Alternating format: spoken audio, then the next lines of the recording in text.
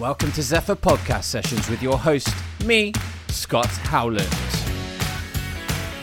To find out more about Zephyr and how we're helping leading brands and businesses with customer journey orchestration, visit www.zephr.com.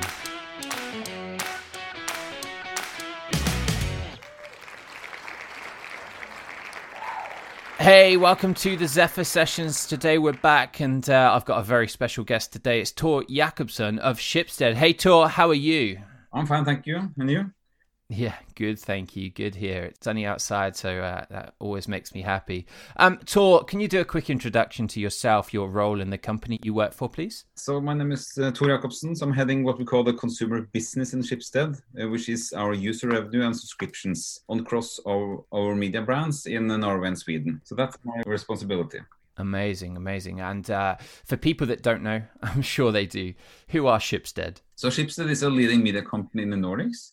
So we are present in Norway, Sweden, Finland, especially, but also in some other companies, other countries. And we have like the number one brands, both in Norway and Sweden, with VG and Aftonbladet, but we also have a lot of subscription brands and also other digital businesses like marketplace business and other growth companies, digital-wise. Am I right that Schibsted own quite a lot of Shpock? Yeah, that's correct. So Shpock is one of our assets. It's actually through Adevinta, which is a daughter company of Schibsted, having all the assets outside the Nordics. So their Shpock is part of Adevinta. Interesting. I used Shpock the other week, but no, interesting. That was just a side note there. Look, really appreciate you being on the show today. And I think we're going to double down a little bit on subscriptions and kind of see where Schibsted are currently at with that. I know you're a big advocate of Inma. You've done a few webinars for them recently, which is great. If I asked you for a high-level overview of Schibsted's focus on subscriptions, could you give us that at all? Well, I think right now everything is a little bit changed or a very strange situation because of the COVID-19 situation. But I mean, in general, we've seen that subscription, it's been a very growing area for Schibsted and many other both industries and brands couple of last years. So I mean, for the last 2-3 years, we try to work as a function on across all the brands because we see it's a lot of learning from one brand to another brand. And we also try to link the brands better together than we have done in the past. So I mean, especially the digital subscription market has gone from almost nothing 4 or 5 years ago to being a huge business for us. So that we have been able to work very differently, and we need to work very differently because the market is changed, and then we need to make other data models, other churn prediction models, etc. So we work very differently today than we used to do a couple of years ago. Yeah, and I'm assuming a couple of years ago, it was very more ad focused only, mainly, yeah. Let's say. What does that look like? So how have you seen that change? So if you take that a couple of years ago, what did ad versus subscriptions look like? And now what does that look like in your revenue streams? That also, of course, depends on the brands. So the brands are a little bit different on that kind of balance. But right now we are on the user revenue is like 60-65% of the revenue, and advertising is 35-40%. And I think some years back it was totally the opposite. So I mean, the user revenue, the share of the user revenue has been growing for many years now. Absolutely. Yeah. No, that's very interesting. And I was listening to your Inma webinar recently, and you were talking about having 1.2 million subscribers, which of that about 770,000 were digital subscribers. Have you seen those numbers change as well? Have you seen more people go from kind of maybe print subscription to digital subscription, and do you continually see that growing now? Yeah, absolutely. But I mean, what we see for the digital subscription, that it's also very much new customers coming in. So some of them are old print customers, but most of them are totally new. And if you see the age group, it's very different if you look at the print subscribers and the digital subscribers. I mean, the average age is almost 30 years younger on a digital subscriber. So I mean, so we actually see both, but also the market in Norway and Sweden are a little bit different from a lot of other countries. I mean, they are probably some of the most mature markets. So if you look at, for instance, the Reuters Institute, they have a study every year on have you paid for online news last year. And there you see on that list, I think it's like 50 countries included in that questionnaire. And I think Norway and Sweden are in number 1 and number 2 on that list. So I mean, also the market in Norway and Sweden are pretty far because it's mature. It's been here for a long time, the digital subscriptions. And also we have a history of subscribing for news. So that's also affecting the market pretty much, I guess. Oh, absolutely. And it was interesting you said then about the age difference in print versus digital. Obviously, that's a big effect on things. With regards to obviously talking about big shifts and things going on right now, since coronavirus or COVID-19 came into play, have you seen like the rest of the market a drive in subscriptions, or what's that look like for you? Yeah, absolutely. Because what we see in Norway and Sweden is that the last couple of years, I mean, we had a tremendous volume growth for many years, but I mean, the volume growth has been coming down. So it's not, so it's getting slower and slower. We still have a growth, but not that huge that we had a couple of years ago, of course. So now a lot of the growth drivers is more from packaging, price, increasing the value of the product, etc. But then the corona came in. And then it changed a lot, because now actually we have a net growth of more than 40,000 new subscribers coming in only in like 5-6 weeks. So now all of a sudden the growth is really coming back on volume. So more and more subscribers are coming in, because we see record traffic records in all our brands and very high engagement numbers. Oh, wow. And then also very big sales and also lower churn numbers. So the last couple of 5-6 weeks actually been very special for us. And we don't see it's ending right now. It's still a huge need for news, huge need for information and understand what's going on in the society. And it's not only a need to know about corona, but it's also a need to understand more about your personal finances. How is they related to this and my work, and how is personal relationship, family, etc. And also you need to do fun stuff like watching old movies, old documentaries, etc. and making food and everything you do at home. So I mean, we've seen both a number which is just extreme, but also the type of content and services that we sell on is quite different actually than it was 7-8 weeks ago. Yeah, and that's something that I guess we're seeing more and more in the marketplace. I was actually having a conversation with Matt Lindsay of Mather Economics a couple of weeks ago. Yeah. I think you might know him, but what we talked about was the kind of propensity within that. So obviously there's the propensity to buy, which is one thing, and you touched on it earlier about churn models, propensity to churn. Do you think that obviously with these huge spikes in new subscribers, it's going to create new challenges maybe in 12 months' time, depending on your kind of subscription models, when these subscribers come around to maybe churning? Is it going to create higher churn rates, or is this something that you can work on to nurture? Well, I think in one way, very high sales number will always get you churn a little bit higher. But the good thing this time, because before when we have these huge spikes in a couple of weeks, then it's been very special occasions, for instance, football matches or championships, etc. So people coming in, for instance, we had 2 Liverpool matches that we sold a huge amount of subscriptions on in December. It was the World Series. But then the people coming in on those matches, they would just like to see Liverpool, and then they were gone again. But this time is a little bit different, because people are coming in for the right reasons, on a very high engagement and a very high eager on our core product, so the news and the journalism.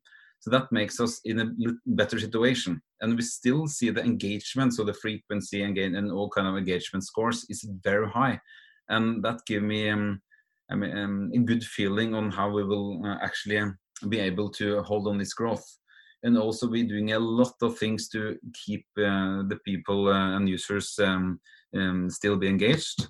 So one thing is kind of what kind of content we have. So I mean, it's more, as I said, to relationships, economics, personal finance, more about home training. We have a personal trainer for some of our brands. We have a cooking course, and also we see a spike in e-learning in general. So everything from like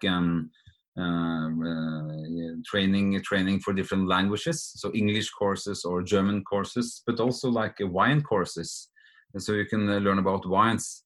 So I mean, we do very many things to really keep on engagement up. Sounds interesting. I love a good wine, so maybe I need to learn some of that.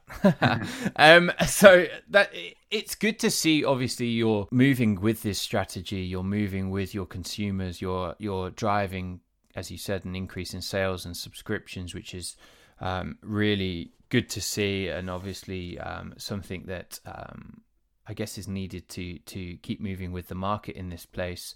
How do you identify which of your content is behind a paywall? How do you work that bit out? Yeah, that's a good question. I mean, we're doing it a little bit different from the different brands, because some of our brands, they have paid share of like 15%. Some of the brands have like more like 50%. So it depends on the business model, but mostly it's a newsroom taking that decision from case by case. But also we have some data models now. For instance, on Svenska Dagbladet, we have a data model that we call the Oracle, and it helps the newsroom decide if an article should be free or if it should be paid. So that you have different variables there that give them a clue if this should be paid or open article, and then it goes a Slack message to the newsroom to for instance have it as a paid article. So we make some data model right now to do that job more easy than it has been so far. Absolutely, and that's a big challenge that a lot of publications have and publishers have, is making the decision what is going to be, I guess, demand and drive kind of eyes on the page, and then what is going to be leads and drive the subscriptions down that route as well. And moving. Yeah, I mean, if you look at the pure news and breaking news, that's typical open. But I mean, more to understand, or I mean, we try to have paid articles that is more and more close to our core journalism, and that it's also both for our subscription newspaper and also for our more open newspapers. That's interesting. It's an interesting model to have, and it's great to see someone like Schibsted doing that, which is it's great to hear as well.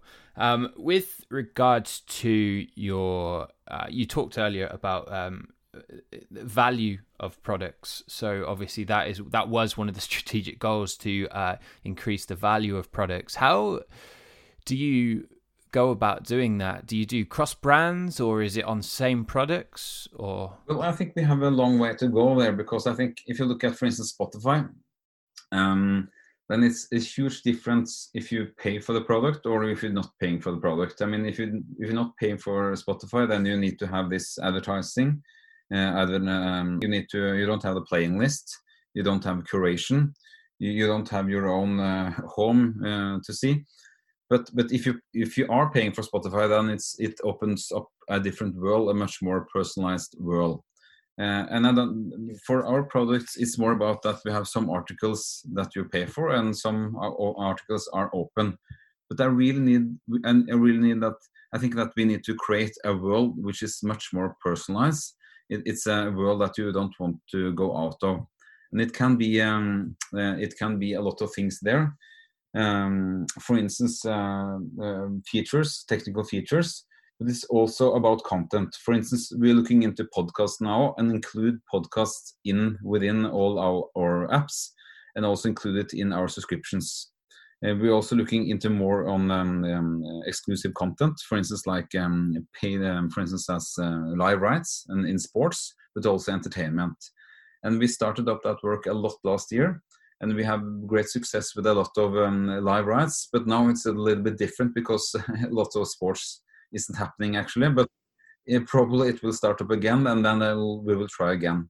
So it's both about content, like having the right content, having sports, having podcasts, etc. locked. But it's also about creating a much more differentiated and better user experience for our subscribers. And that's interesting. Obviously, user experience is a big part of that. You mentioned Spotify and the personalization. Once you become a paid member, that's a big user experience shift as it kind of goes through that route. Yeah. And it all resorts back to this value exchange. Is it valuable content? Is it valuable experience? Am I going to continue paying for that experience? Yeah.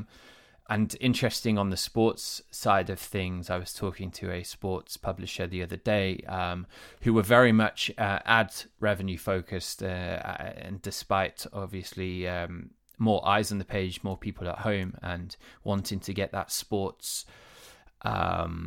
fix, they were still, the publisher was still struggling because advertisers, there is no sports going on at the moment, and obviously struggling to get the advertisers money for those spots and the demand on the page, which was just interesting to see. Me myself, if the English Premier League would like to avoid the season, that would be great because I'm a Brighton fan and we'd probably end up getting relegated if not. So yeah, one of those things. But obviously, if I was a Liverpool fan, that would be a different conversation. Now, totally get that you've got this joined up process. You're starting to test and build new potential new value added products within Schibsted, depending on the brand. Where do you see the future of subscriptions going for Schibsted? Well, we think that one thing which is very important is the one thing I talked about with in strengthen our subscription product. That's important, but also we think that it's a lot of value possibilities. If you look at, for instance, developing verticals, top-up products, and let's say packaging, because I think, when the internet came, a lot of people was talking about that the newspaper was a bundle, and then you debundle the newspaper with the internet. But when the digital subscription came along, then it was more about, comeback of the bundle. Yeah. Now I think it's time to look at debundling a little bit again, because it's so many different target groups are willing to pay total different price. And also it's total different interests. Some are very interested in business news. Some are very interested in sport news and sport rights. Some are interested in the e-newspaper. Some are totally not interested in the e-newspapers, only want the web version. So I think until now we have very much had like one or two, maybe two digital products. I think we will go into an era where we will have a lot of different digital products to offer, and also a combination of different digital products. Because in Schibsted we have so many different brands and so many different content areas. And also we have a lot of other subscription product, which is not, it is not about journalism. It's more like, for instance, a home delivery service or a doctor app, etc. So we can link different products in a different way. And that, I think, if you're really customer focused, then we can do this really differently. But one example we had with Bergens Tidende, which is a huge regional newspaper in Norway. They used to have one digital product. Now they have three different digital products. So they have the basis, and then they have the premium, and then they have the premium family.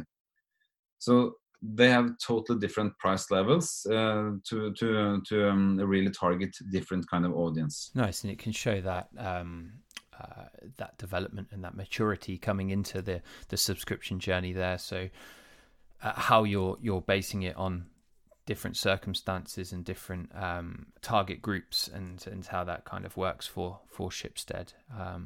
It's quite interesting to hear about that, and especially it's focused on, though, going back, the strength in the subscription product, and I quite liked the debundling note you made there. It just how everyone wanted to bundle them together, right? Everyone wanted one big package that everyone would sign up for. Well, actually, if we debundle, we can personalize, we can target, and we can drive even more subscribers, which is very interesting. Yeah.